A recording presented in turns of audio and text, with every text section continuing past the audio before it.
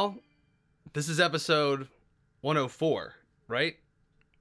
104. Trips Dig. The math checks out. Oh wait, yeah. Once you go past the 100, I think you stay in the where the one is from. Right. Trips Dig. Trips Dig. Trips Dig. I don't think we're going backwards. Yeah. It's just surprising to me. It's Yeah. fucking weird to think about. Well, you're listening to Movie Schmovie. I'm Steve, I'm John. I'm Ron. and this is our Oscar recap episode. I'm sorry, what were we gonna say? Oh, just there was a little HMMPH. A lot of I told you so. A lot of I told you so soup.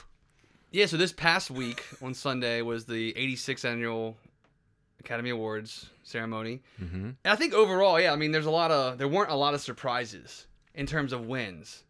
There were a couple weird, awkward moments during the ceremony. Yeah, there definitely was a theme, I would say, of awkwardness Yes, at awkwardness. this year's Academy Awards. Like to the point that we all watched it together. We all came over to my house and we watched it. Like where you kind of like, I know there were points where I was actually like hiding myself in my hood or like with a pillow, or I had to leave the room just because it was so uncomfortable. Ronald, have you noticed that Steve does that when you and I are talking about a movie he hasn't seen? Yeah. He With just the kind of hood? sits back and pulls the hood up. Yeah. I looked over the other night and saw that like Steve had pulled the hood up, and I believe it was during the Kim Novak and Matthew McConaughey presentation. Just one of the portion. Yeah. That was definitely a moment where Steve pulled the hood up over his eyes. It's a safe zone for me. It's I think- I don't have to watch Whatever's going on out that there. awkwardness on the screen. Before we dive right into the Yeah, Oscars, yeah. though, has anybody seen anything? I saw a French movie called Pretty and Young about a young lady who becomes a prostitute as a teenager. Very intense, beautifully shot. I don't know any of the actors or actresses, but I saw somebody mentioned that it was a movie worth seeing in 2013. So I checked it out, and it's worth seeing. I mean, it's pretty raw. Like, it's weird seeing somebody making that life choice so early and seeing it all kind of crash down the way that it does. But still kind of has this sort of recurrent theme that, like, pretty people come out on top a lot of the times, even when they have shitty lives. You know what I mean? It's an interesting it thing. seems to be the case. Yeah, it seems to be the case with a lot of people. If we're being honest about the way the world works, yes. Yeah. So it was a cool experience. What about you guys? I saw another kids movie. What'd you say? I saw Mr. Peabody and Sherman Holy 3D.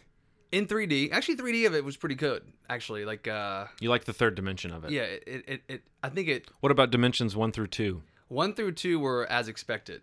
But yeah, usually I'm pretty critical of it, but I don't think it hurt the movie more so than making it amazing. But I honestly didn't even remember the source material until somebody reminded me when I was there, like what it was. Like, oh, yeah. And then I saw pictures and I recalled a lot of like the Rocky and Bullwinkle stuff, but I didn't even put that together prior to going to this screening. But directed by Rob Minkoff, the guy that did Lion King. The best thing about this movie is the pacing.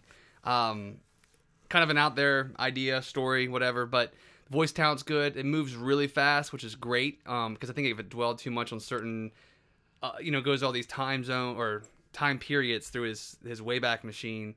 If you don't know what I'm talking about, this is Mr. Peabody's a dog who's really smart and develops this machine where you can travel through time, takes his kid around to learn things, but then they kind of get stuck. It was a feature on the Bullwinkle and Rocky cartoon that Right. I remember from when I was a kid. And I would say that's the one thing, just when the trailer started coming out, I felt like it's Ty Burrell doing the voice for Modern Family, and I like him a lot just as a comedic performer, but I felt like, I don't know, it's like he's kind of doing a little bit of a voice, but not really a voice. And that just, to me, is one of the things about the movie that hit very blandly. Like when I started seeing the ads, it just looked very cookie cutter kids movie. And I guess you're saying there is nothing particularly spectacular about it. I didn't think so. No, I mean, I think there's a lot of jokes there for adults, which it surprised me how many jokes there were for adults. And I guess kids just laugh at it because it's a dog talking, or people getting smacked or whatever. But some animation films like kind of hit that sweet spot with the jokes for adults and kids, and you'll laugh at both. Like as adults, we'll laugh at both, and then you kind of have your own exclusive joke with that the kid just laughs at because of the situation, not the actual punchline. Yeah. But I mean, I think this film had a little, maybe a little too much of it for my taste. Interesting. Especially because it's very kiddie, like very kiddie. Would you give an example maybe of a joke that... I honestly don't even remember, man. No. I just remember that's one of the things I left the theater thinking, and my girlfriend and I were discussing, like, and a lot of people leaving the theater, I overheard people saying, like, it seemed like a lot of the jokes were going after the adults more. Maybe because the adults maybe were the ones that are going to see this because they may remember the source material. But yeah, I mean, it's okay. I would, it's not like it's no Lego movie. Let me tell you that. But I did laugh a few times, and it's got heart to it, which is really, I think, nice in these films. Like, not to get lost in a lot of the scope of like these traveling through time things. There's a nice center, like regarding acceptance and love and things like that of different people of different colors and kinds and things like that. So, we are accustomed to seeing these movies that skillfully bridge that gap between it's for kids, but it's for grown-ups too. And I do know what you mean. Every now and then I'll be watching something with Henry that I think tips a little too far one way or the other, where it's like, this is so kiddie, it may as well have just left the adults out. Exactly. Or this is really just barely for kids. And because kids will watch, I mean, that's it, that they don't have things that they actually like, but they'll just about watch anything, Sure. Yeah. I think it's going to do pretty well. I mean, it's not a bad movie by any means. It's definitely audience pleaser. People were laughing the whole time, but and like I said, the best thing I can say about it is the pacing is like perfect. It's fast,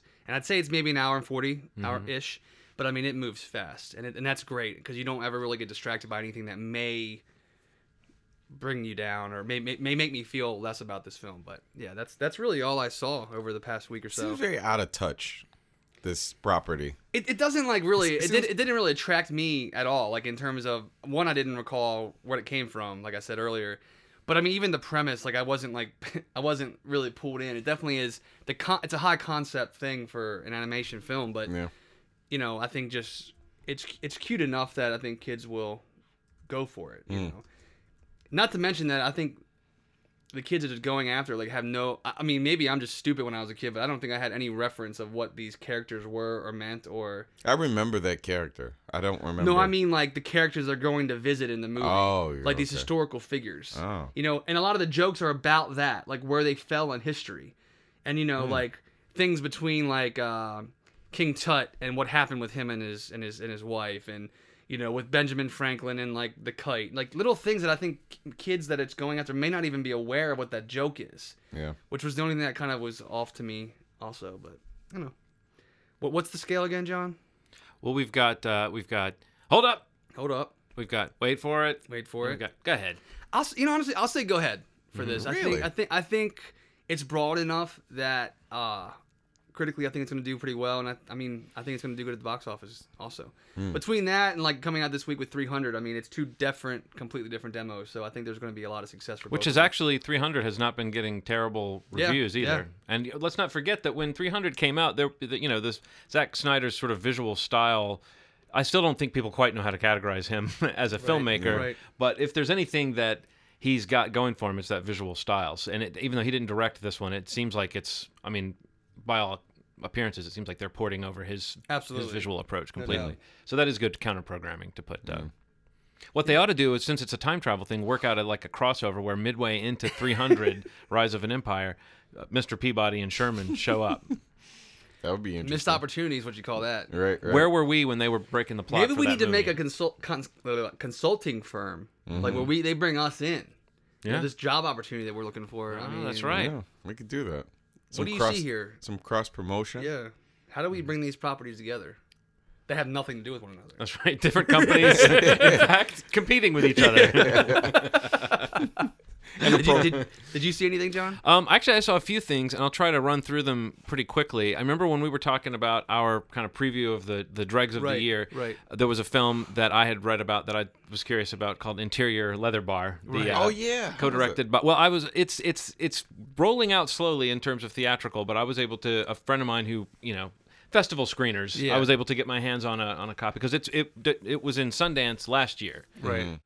Looking back, I don't know what I thought it would have been, but it was very much like one of those movies that tries to play around with whether this is really staged or whether this is happening for real in front of the camera, and there's a lot of stuff that kind of fakes a real documentary before you get an indication that someone's being coached as to what they're saying, or that you get an indication that a conversation you just saw, you see the coaching behind it, and then at the bottom kind of falls out a little bit, and then it makes you question the sort of sincere conversations happening between James Franco and Val Lauren, who's the actor in this, playing himself, but basically the to recap for anyone that didn't hear our other episode, this movie is it takes this legendary lost scene from William Friedkin's film Cruising that was supposedly cut from that film in 1981 because of how sexually explicit and graphic and potentially offensive to the homosexuals that would be. And they've sort of taken that and they're imagining. I mean, it's a very abstract thing they're doing. They're imagining what those moments were that would be cut from that movie, but as a way of trying to maybe get actors in an uncomfortable place about what they're being asked to do for the camera. And the big center of this movie is Val Loren, the friend of James Franco's, who's a straight man, and he's playing a gay man or playing a straight man throwing himself into the world of these underground gay bars in the movie. And it's just a weird, it's a little bit like House of Mirrors stuff where you can't really tell why this exists while you're watching it. And then by the time it gets to like the really graphic gay sex acts, you do think, well, maybe James Franco has a point that he is trying to make you feel like you're being confronted with imagery that you might not normally seek out, and you are thinking about what would I do if I were an actor and I were asked to be in a part like this. And you definitely see there are some actors who are gay on the film and some who are straight, and there's a little bit of a spectrum of how comfortable they are with portraying these acts. It was interesting and thought-provoking, but at an hour it felt too long. Even at that length. Hour? So, I mean, I don't know. I don't know if this will just be one of those things that completely disappears or if it'll ever be the sort of thing that people talk about. But if you were trying to pinpoint that question that I've often wondered, which is how do people who are of a certain sexual preference feel when, because of their acting, their job as an actor, when they're asked to put on a personality that they might be uncomfortable with. The movie does address that, but in such an abstract, kind of obscure way that you can't really say it's a movie about that. Like there still could be a movie to be made about how actors feel about doing, sex scenes and stuff. Yeah. Another movie that I saw is actually one I would say that I don't even think you don't have to wait for it, hold up, or go ahead. It's just like, just ignore it. Just ignore it. Just ignore it. It'll go away. This never happened. But a movie that I would say go ahead for this one. It's a movie called Bad Writing. It's a documentary this fellow Vernon Lott made. He's kind of the focus of it, and it's sort of about his young life when he was a poet, and he thought he was going to be this genius poet. And he would hang out with his friends, and they would write, and they would smoke and drink together. And then he kind of got out of writing a little bit, and it goes through his life, and now he's back I guess he's in school, he's in his 30s, and he's back in school getting an English degree, and he found his boxes of his old poems in his parents' house. Oh, wow. And he was pulling them out, and he was horrified at how bad they were. And he said it was at a time when he's taking creative writing classes now, and he was starting to feel pretty good about his writing, and then he read this stuff that he did just 10, 15 years ago that he hates, that he began to wonder, well, maybe I think this stuff is good now, and I'm going to hate it in the future. And what really is interesting about the movie is that from that moment, it takes him on this journey where he encounters different writers and different people working in publishing. And really, it's authors and poets talking about bad writing, talking about how much bad writing you have to do to be good, and talking about what makes bad writing bad, and what the problems are that make a person who has a great vocabulary and all this stuff to say, how they can write this terrible stuff. And it's a nice spread of, I mean, it's not one point of view that the movie puts forth. There's a few authors like Margaret Atwood and George Saunders, big names that you might recognize, who you see them talking about their philosophy of writing. And it was very fascinating. Anyone who's ever done anything creative knows that concept of the kind of the sort of embarrassing baby photos that you have somewhere in your possession that you sort of keep, but really it's almost like baggage weighing you down. And it goes everywhere from people at kind of a poetry reading saying, don't ever call your writing bad writing. Don't call any writing bad. If you're doing writing, there's something good about it. To people saying, oh no, most writing is really terrible, and it's a very small percentage of people who should actually be writing. So it's really fascinating, and if you've ever done anything creative or seen that kind of personal growth, I think you could relate to this guy's struggle. I will say that it does seem a little bit like, because he focused on himself, he kind of is not getting at some larger issues that he could get at with just this idea of what bad writing is. Because he's so focused on himself, and because it's so much about him overcoming his own insecurities, there are some interview segments and some stretches of the film that kind of seem like, well, this is it gets a little bogged down in his specific story, and not as not as much in this just the idea of where you could go with this concept of, you know, the bullshit you have to hack through before you can make good work. Yeah. But I would say anyone who has an interest in that kind of thing, check it out. Right now it is on Amazon. It's rentable for $3.99 on Amazon, and I think it's on iTunes too, but I don't know if they have a nice cheap rental for it. But so yeah, Bad Writing. I'd say go ahead. Go for it. I saw 20 Feet from Stardom. Finally saw that. It was really good. I'd suggest seeing it. Man, so many beautiful voices in that movie, and seeing the songs that they were involved in will blow your mind. It will blow your fucking mind. So many interesting personalities and these different lives, and how some of them intersect, and what some people did, you know, when they hit kind of a fork in the road. It's a really cool movie about backup singers and the times, and realizing that a lot of amazing black women had an input in some of the most famous songs ever, some of the most cherished songs in American history and beyond. It's kind of amazing, so I liked it. So did you think it deserved the Academy Award? I mean, compared not to the ones you not saw, over The Act of Killing, but because that was one of the upsets, I would say. Yeah, The Act of Killing, but The Act of Killing is so hard to watch for some. Like I tried to explain the premise. I don't blame anybody for not sitting through that movie. You know, I tried to explain the premise to it of it to somebody, and they just were like, I couldn't watch that. It's just too much, and just hearing it, let alone seeing it, can be. So I get why it won. In fact, I think one of our number has decided not to see The Act of Killing. Is that correct? I think so. Maybe one day, but you know. Isn't it interesting how a movie gets to that point though, where you realize maybe I don't have to see this. Yeah. Yes. You know, like there's a point where you go, I still need to see it. I still need to see it. I still need to see it. And I do kind of think that Academy Award season, and then the Academy Awards, that's when you sort of feel like you can let a movie go. Like, I think that Steve is one of those people that can appreciate why something would be nominated and see why a lot of people would say something would win. But I feel like you're a sensitive soul, man. It's not a bad thing. I'm kind of the same way. I'm swayed emotionally heavily by the things I put in front of my eyes, and that's one of those movies that not everybody can stomach. And that doesn't mean they're not a tough person. Well, it's like you're saying to someone, the subject matter is incredibly difficult and disturbing. It's incredibly difficult. And the good news is it's really long and it's hard to get your head around. Right. So it's like torture almost in a lot of ways. So I get it. I don't know. There is something about saying the culture has processed this film. It's on the master list of things I need to see. But when you kind of feel like that time goes by where you just feel like I've got to see this so I can be part of the conversation. I can see you putting it on that list. I don't think it would shock you that much, Steve. But you might find yourself going, why am I watching this unpleasant? Yeah, that's kind of what worries me.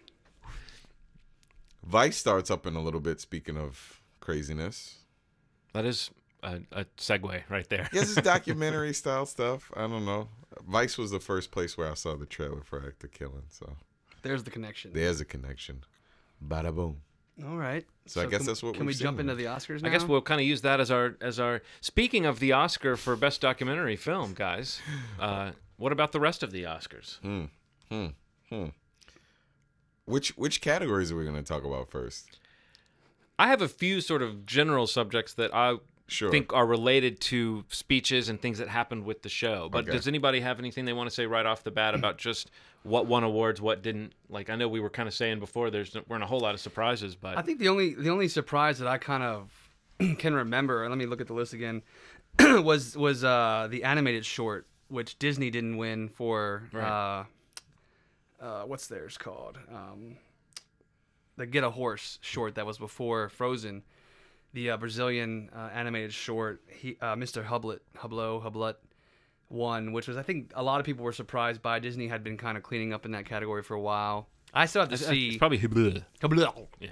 I need to see that, but I mean, that was a lot of like blogs and Twitter feeds were mentioning that as like kind of the one real, I guess, the one big surprise in terms of what a lot of people were suggesting or were recommending or thinking was going to win. But otherwise, I think it was pretty closely to what most people thought was going to happen. I think that the only thing that was kind of questionable were maybe Best Actor and Best Picture. But I mean, I think for the most part, what happened is what most people thought. I think if Well, yeah, I guess no, not really. I was gonna say if Chiwetel had won over Matthew McConaughey, maybe it would have changed something about Best Picture. But 12 Years took it home. But we were talking before it started that like I was even thinking that maybe Gravity could have come out of nowhere. I mean, it did sweep a lot of the technical, if not all the technical categories. And if people like, I'd say maybe a month and a half ago, it was really truly like it seemed like a 2-horse race, like with American Hustle and 12 Years a Slave. But a lot of people were concerned that maybe not enough people would see 12 Years a Slave.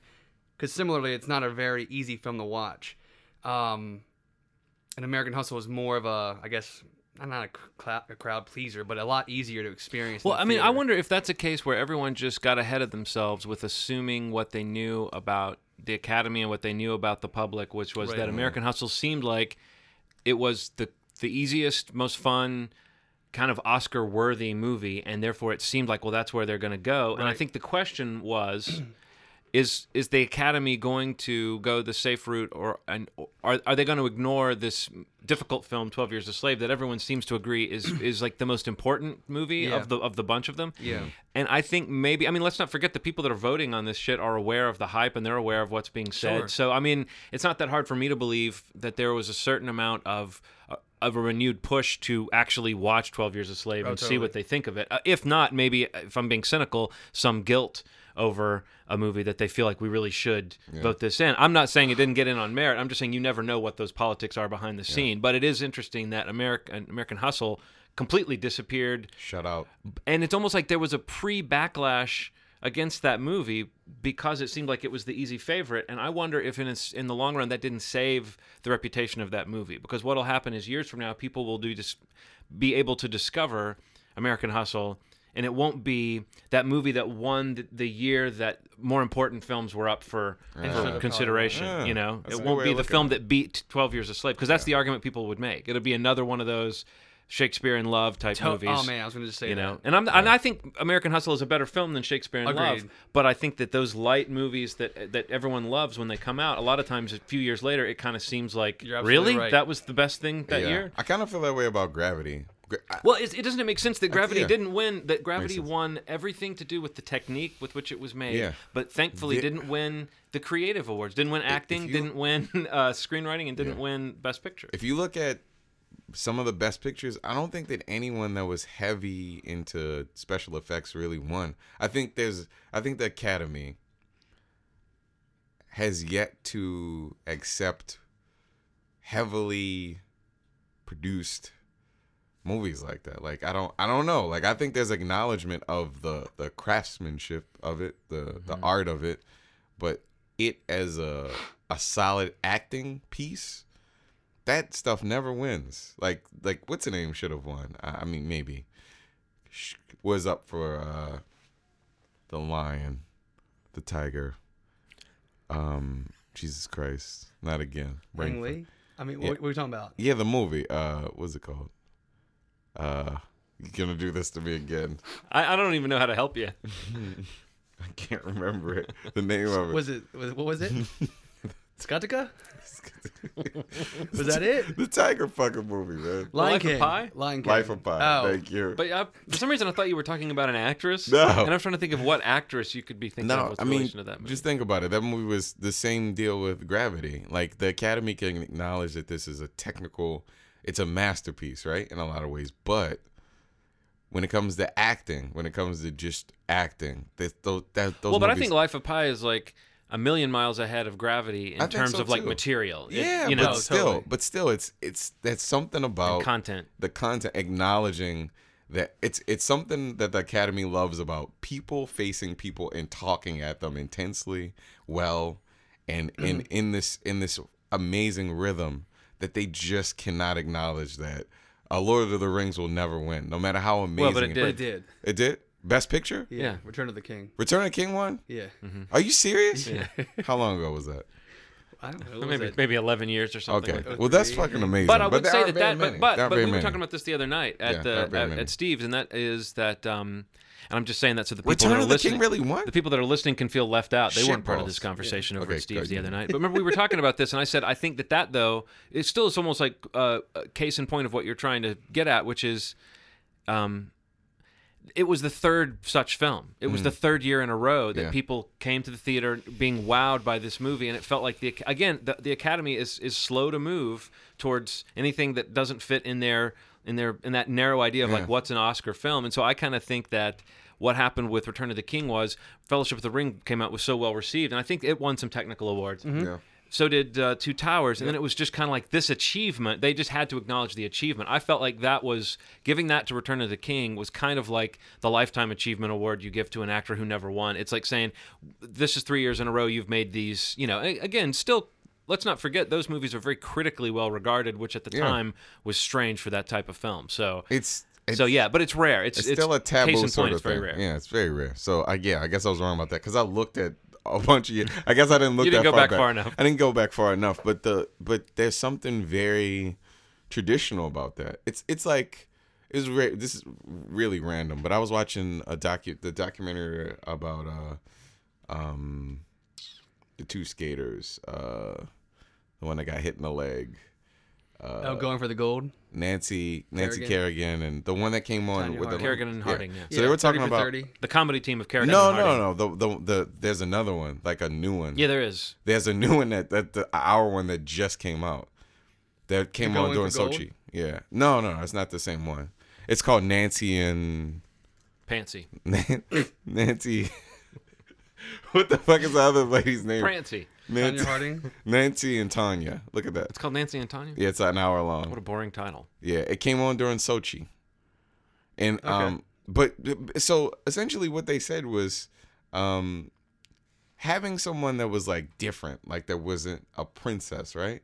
Was so untraditional that they couldn't accept that this woman could win at any point. Like the fact that she could do a triple axel, that stuff didn't matter. What really mattered was that these ideas that they had, these traditional ideas, like you had to be a princess, you had to be upright, you had to be well-spoken, you had to be this representation of this organization. And it kind of is the same thing. This idea that like some of the actors are not real, some of the environments aren't real, is something that's really hard to digest for a place that accepted nothing but, real things for a very long time, in a way. I'm not saying that, I'm not discounting Lord of the Rings, because I think those are beautiful fucking movies. Oh no, I mean it's Incredibly like acted. those movies you almost don't expect to see them win awards. There's a lot of movies you don't expect to see win, you know, and that's why it's rare when one of them kind of slips through. So it's worth mentioning. Yeah. But kind of back to what we were saying about this year's awards, I think that it actually makes a lot of sense, and it didn't offend my sensibilities at all to say that Gravity as an achievement, a technical achievement, really was maybe the most skillfully crafted of any of those movies. The most carefully and skillfully crafted of any of those movies. But if it had won, I don't know, if Sandra Bullock had won for Best Actress, I would have been a little surprised, but I wouldn't have been shocked and offended. I thought she did carry that film. But in terms of writing and Best Picture, it did seem like it wasn't correct for that movie to sweep. Yeah. And when it seemed at that point in the awards ceremony where it seemed that it might sweep, I thought, well, I don't know that it was that incredible. I mean, I thought it was really incredible in a lot of ways, but I don't know that I wanted to see it just soundly trounce all these other amazing films from this year. But it's kind of, it's very fitting. The only thing that might have been, like Steve said, that might have been debatable is that Best Actor category, like whether it would have been just as satisfying to see Chiwetel win. I think it would have been, but there's clearly a lot of momentum behind a win like Matthew McConaughey's win, which felt a little bit like, again, a career win. Oh, absolutely. As well as an acknowledgement of his kind of recent, what are they calling it, the McConaissance? Yeah. You just can't compete with AIDS or slavery. Like I was telling. My friend was like, "Oh, Gravity I'm like, you cannot compete with AIDS or sleep. Like it doesn't matter how amazing of an achievement, you just can't compete with a movie that comes out of that magnitude. Yeah. That it's just, it sucks, but because Gravity is an achievement. I don't know did we talk about Children of Men? Another movie by the We've same talked about it several times. Okay, the sound but wise, I don't know in relation to what. Yeah, sound wise. Just like Gravity, one of the most amazing achievements in a film I've seen ever in my life. And I felt the same way about that when it came out. I liked what he said when he came out to take the award for Best Director, saying that he was glad that it worked out, that it would have been a total waste of time had it not worked, because he has spent, Cuarón that is, he has spent 5 years, 6 years, however long, like developing this, and you can see how it would have been, like it was a gamble on some level. Oh yeah, you know, definitely. Man, that movie is gonna be. It's gonna be one of the most remembered movies of all time, I think. I wonder if in a few years it won't seem. I just wonder if it's not going to be so diminished by not being 50 feet wide and in 3D. Like, I wonder, like, it's hard for me to picture putting it on at home and enjoying it and feeling as swept away. That's all I'm saying. Like, the power of it came from the immersion of it, you know? I think that it's still one of the most crisp movies I've ever seen. Well, Steve has a bigger television than me, so maybe over at Steve's house. Maybe it'll be a. Have you watched it? Come over and watch Gravity. Not home. I wanted to give it some time. I want to give it some time and then watch it again because I feel like I was a little overwhelmed in the movie. I thought it was amazing. I mean, I was blown away by it. Yeah, I do still think of it almost like a ride.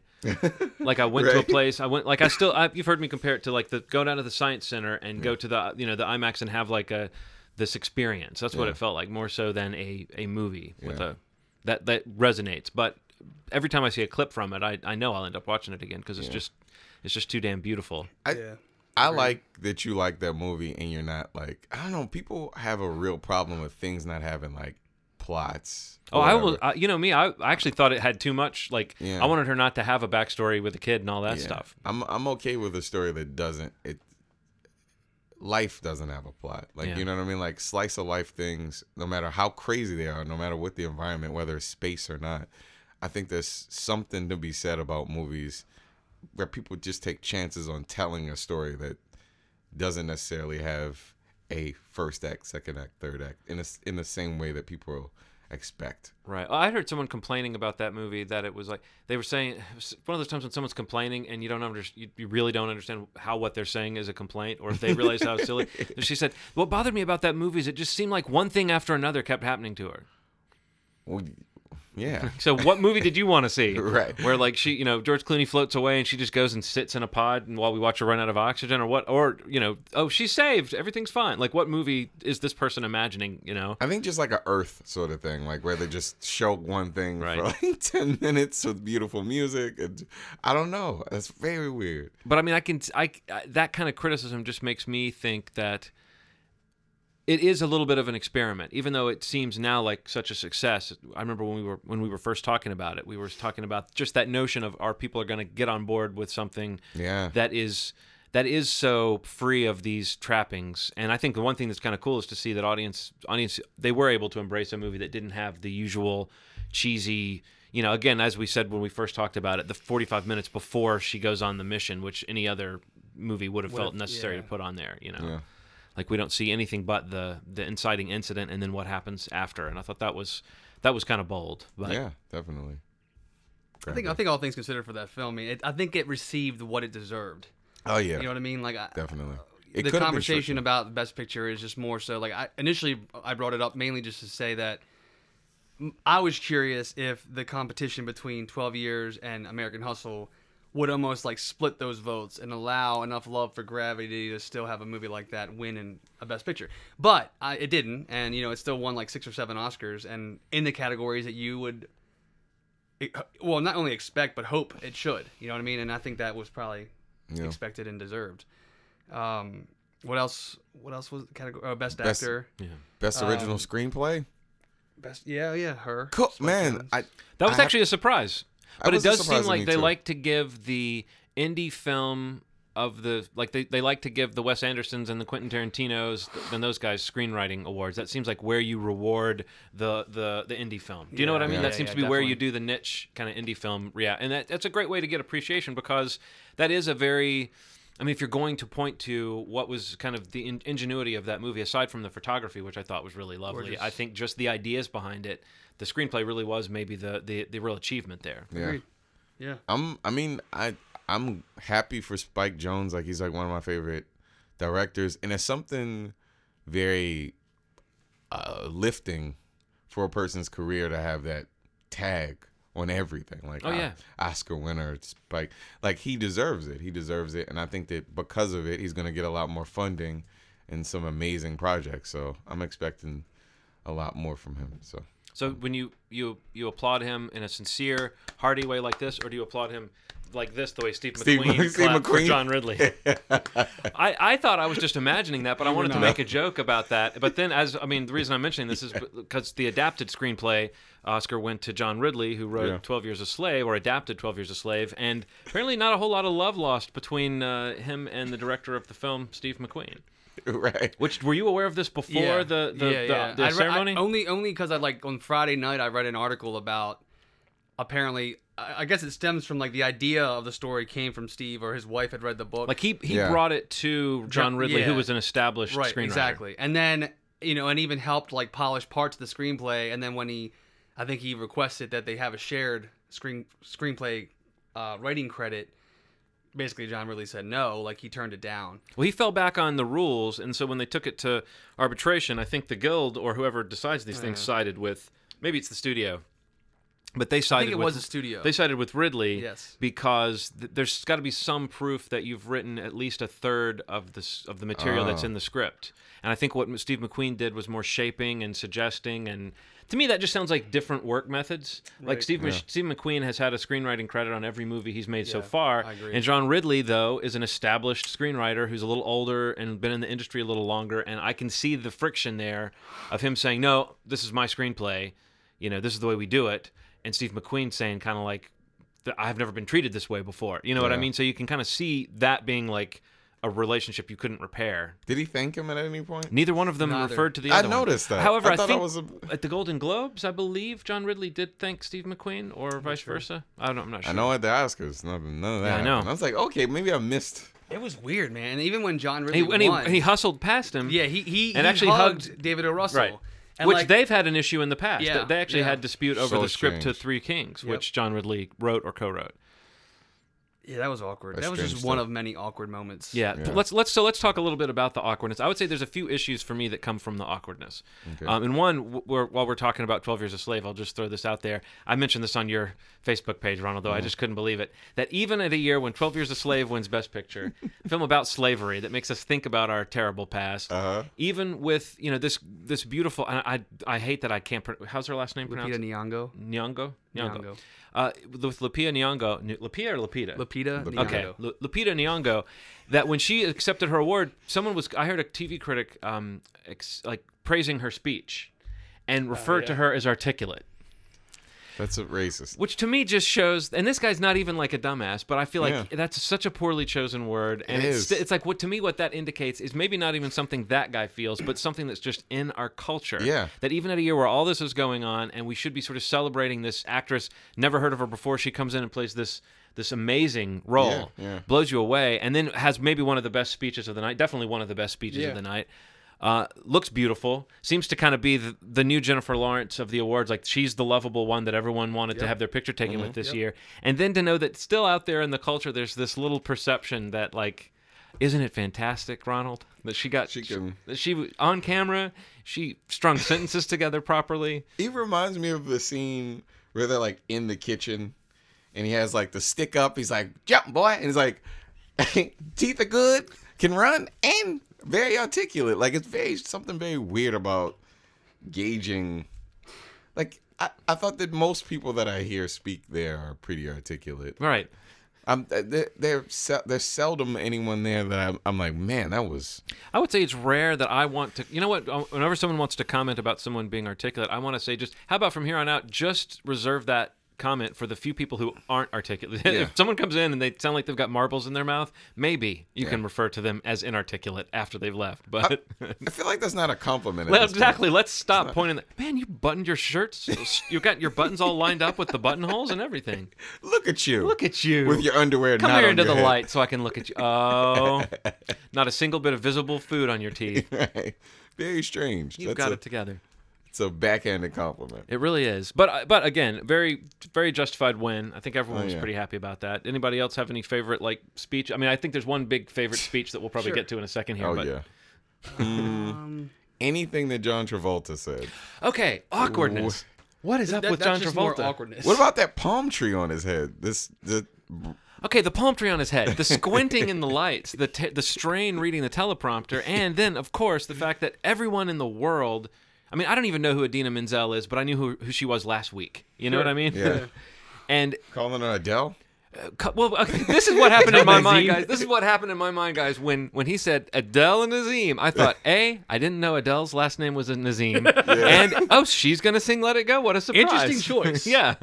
And I was like, that doesn't look like Adele. Maybe this is Adele Nazim. Oh, it's Idina Menzel. That was very weird. But I mean, to me, that says how does that happen? Well, because remember how weird Harrison Ford was earlier in the ceremony? I want to talk about him too. But like, okay, let's talk about it in conjunction, because with Travolta and Ford, I thought these guys may both be high, but they also may both be having a hard time reading a teleprompter against lights that might be too bright, or maybe it's too far away, absolutely. or something. Because what I did was I pictured trying to read something and trying to keep it straight, and they like Harrison Ford more so than John Travolta seemed like he was having a hard time reading. You know, John Travolta really seemed like he didn't know where he was, but Harrison Ford also had crazy eyes. That's all. That's my whole takeaway from Harrison Ford.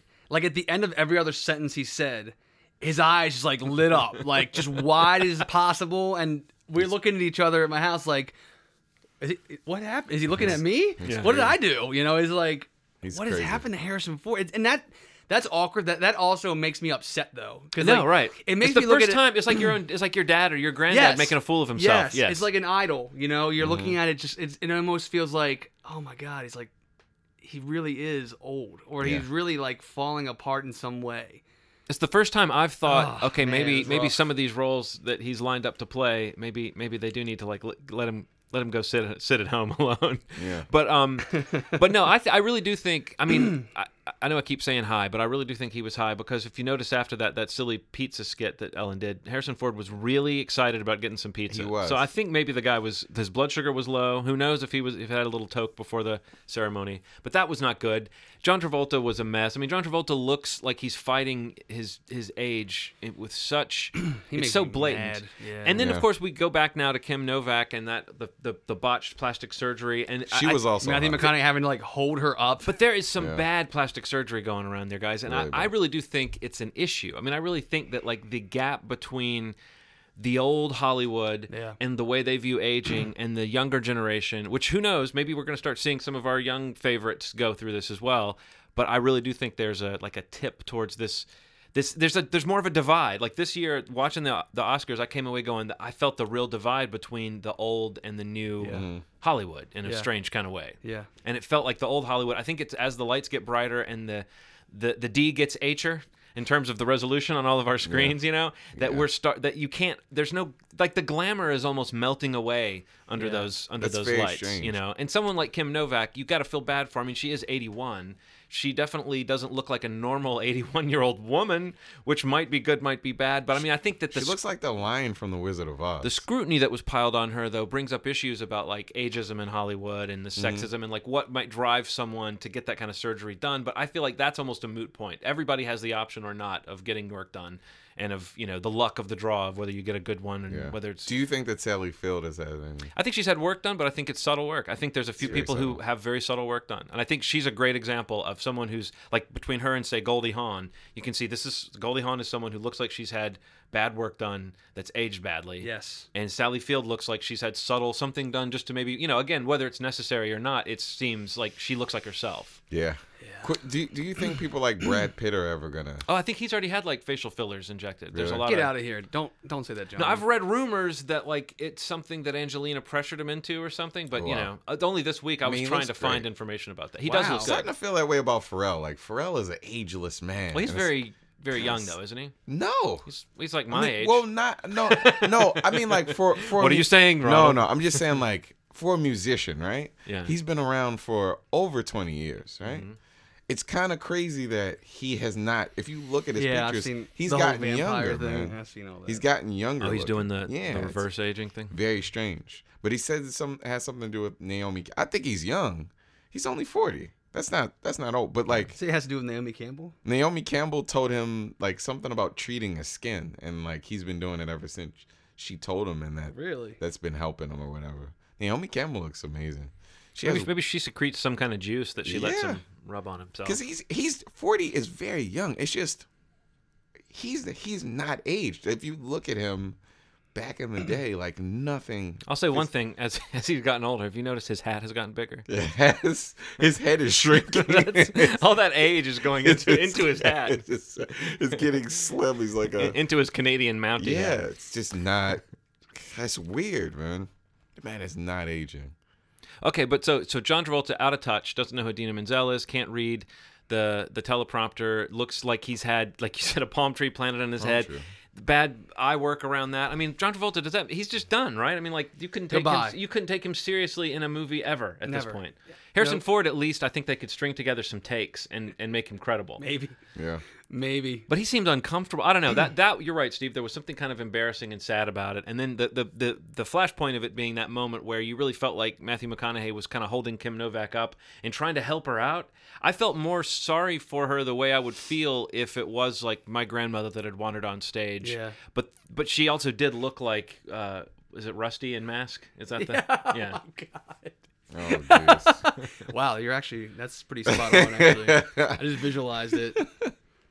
Yeah, I don't know. One of my crueler friends on Facebook posted a side-by-side picture saying Eric Stoltz to play Kim Novak in the biopic. Yipes. But with all that in mind, I think we all kind of know what the weird sort of highlight of the evening, and it also is an issue that it brings up a few little issues about whether we should admire someone who may be showing their narcissism to the world. But I actually found Matthew McConaughey's speech to be quite moving and inspiring in a way. And I don't even share all that God stuff. I don't share any of those convictions, and I always feel like that feels a little overly simplistic. But what he seemed to be saying about expecting more from yourself and never feeling like you've attained it, to me, I thought that was like a really broad humanistic message that was like a good, empowering thing to share with people. But I've heard so many people criticizing it as though what he said was, "I'm my own hero," but that's not really what he said. Yeah. What did you think of that? What did you think of that speech, Ronald? I thought it was. The thing is, I know when I'm being played. I know when I'm being manipulated, and I loved it. Yeah, I love what he can. I love that thing that he can do. Like, he did it at the Golden Globes, where he can just stand up and be super charismatic, say something amazing, and then I'm like, man, I want to hear a half an hour more of it. I thought it was really, I mean, the God stuff, if I ever were to hear something God-related, I'd like to hear it in that manner. Right. Like, I'd like to hear it in a way that doesn't feel like, because I believe this and you don't, you're an ass. It wasn't like that. It was just like, I believe this, and this is why I'm here. Right.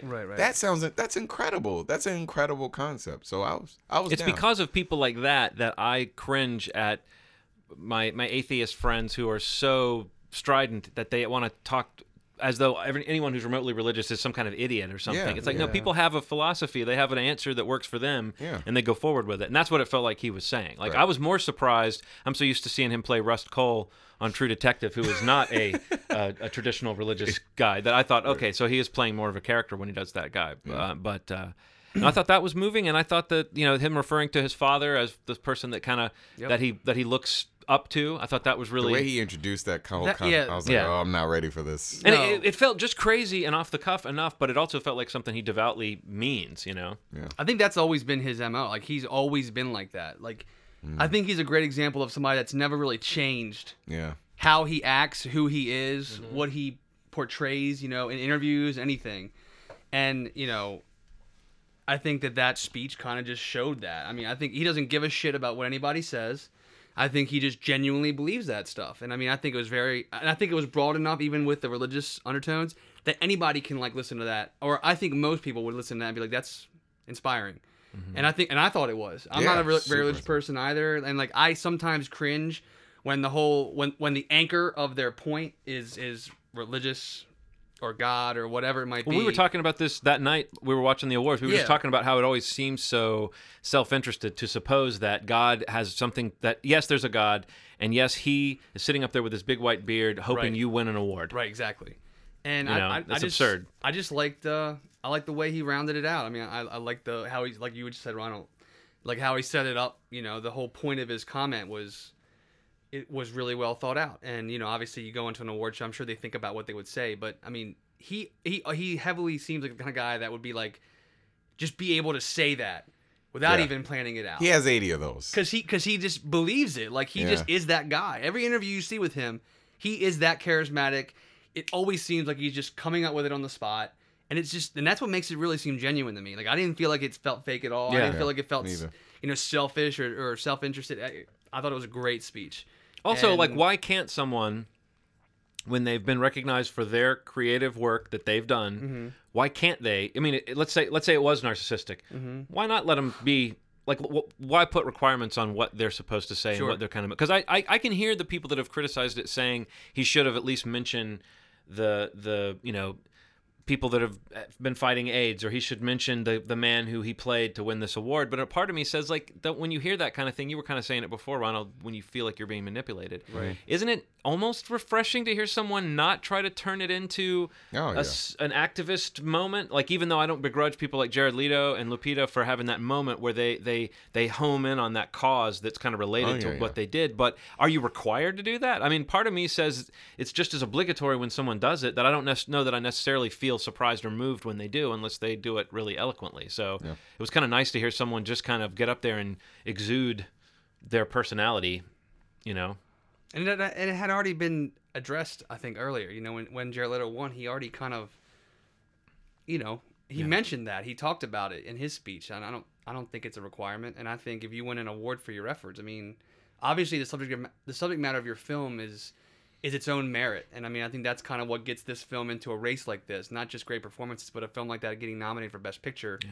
I mean, it's carried partially, Ronald always says it, but like, AIDS or slavery. I mean, it's a topical film, and I mean, you don't have to always let that be the point of conversation, especially when you won an award for your performance. And I mean, I don't think it's a requirement. I thought his speech was great, and I love that he ended it with all right. I know. I think that was at home. I mean, I was sitting in my living room, and like I feel like I was like clapping. I was like, no, yes. we did. I think we all came up out of our seats. Yeah, and stuff. Like, okay, that just was the icing right there. Yeah. And the fact that he appreciates that and doesn't hide from that. Yeah. That makes him that he threw well. That's two things there, Steve. It's that he threw in a little fan service, and that he loves it just as much as you do. Like, and that he's that guy, like you said. That's who he is. Absolutely, love him. Yeah, glad he won. I've always liked him, and I'm glad he's come out of this kind of wilderness period and put the bongos down. Yeah, well, maybe he's still playing them. I bet he's still playing them. He just wears clothes now. He just puts on some underwear before he plays the bongos now. Well, we'll be doing a TV Schmeevy soon enough. We will definitely be talking about True Detective. Oh man! So we're not done with you yet, Mr. McConaughey. But you've got 3 fans here in the Schmeevy basement. Thank you, sir. Anything else? I mean, what did we think of Ellen before we wrap it up? I thought she was great. I was mixed on her. I like Ellen a lot, and when I see her show or just her interviews, I like her as a person, as a personality.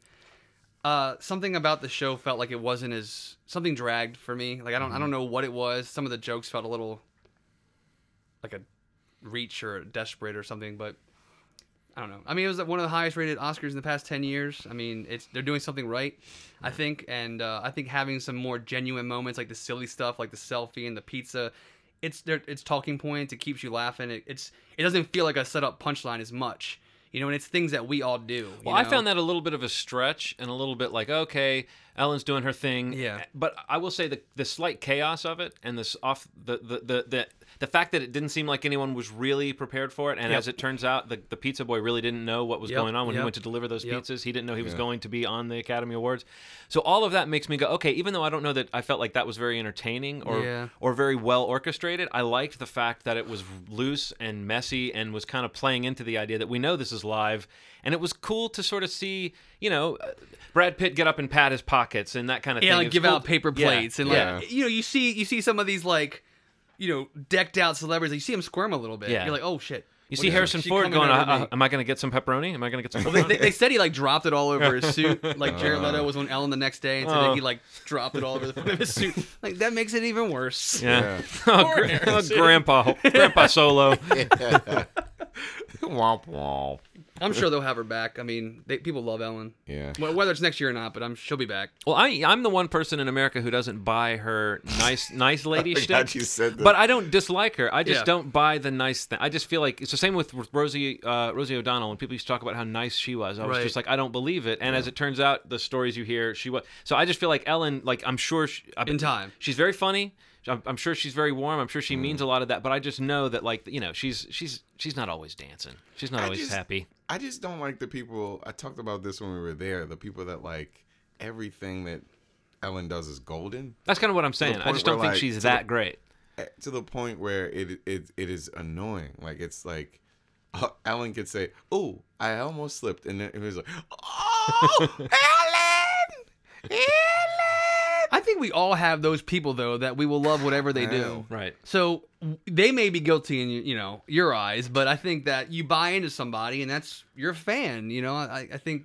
Well, I will say this is maybe the first Academy Awards in a while that I can think of where the main conversation coming out of it though isn't the host and how they did. Oh yeah, exactly. It's been about the awards and who they went to and all that stuff, and even the speeches being more important. So in that sense, I would not doubt that she was deliberately being low key in order to produce that sort of let's keep it moving. Yeah. But I guess my point is, even with that, there's still only so much you can do to keep a 4.5 hour long program interesting. Yeah. But. Yep. Oh no, I had a good time. Me too. Good stuff. And you know what, Leo? There's always next year. Yeah, there's always next year, or maybe next week, depending on how things shake out. We'll see how things plan out. Because next week is the actual end parentheses on the award season. It's the second annual Schmovie Awards. Are you ready, Ronald? I'm so fucking ready. Second guess whether you were ready I or not. You were going to say moment. I'm so fucked. I think about being at work sometimes, and I censor what I say. I was like, oh, okay, I'm not. I'm allowed to cuss now. Yeah. Cuss. I'm so fucking ready. Very ready. Yeah, so next episode 105, we're going to do our second annual Schmovie Awards. Some fun conversations are sure to be had. Hit us up on the Facebook page, movieschmovie@gmail.com, movieschmovie.net. iTunes is always there. And email us if you have any suggestions. We're always looking for ideas for shows. John can only come up with so many ideas, guys. So help him out, please. Please, somebody throw him a line. But you guys got anything else? No, I think that's it. Nothing? All right, guys. As always, you've made our day. Take care. Bye. Now let it go. Let it go.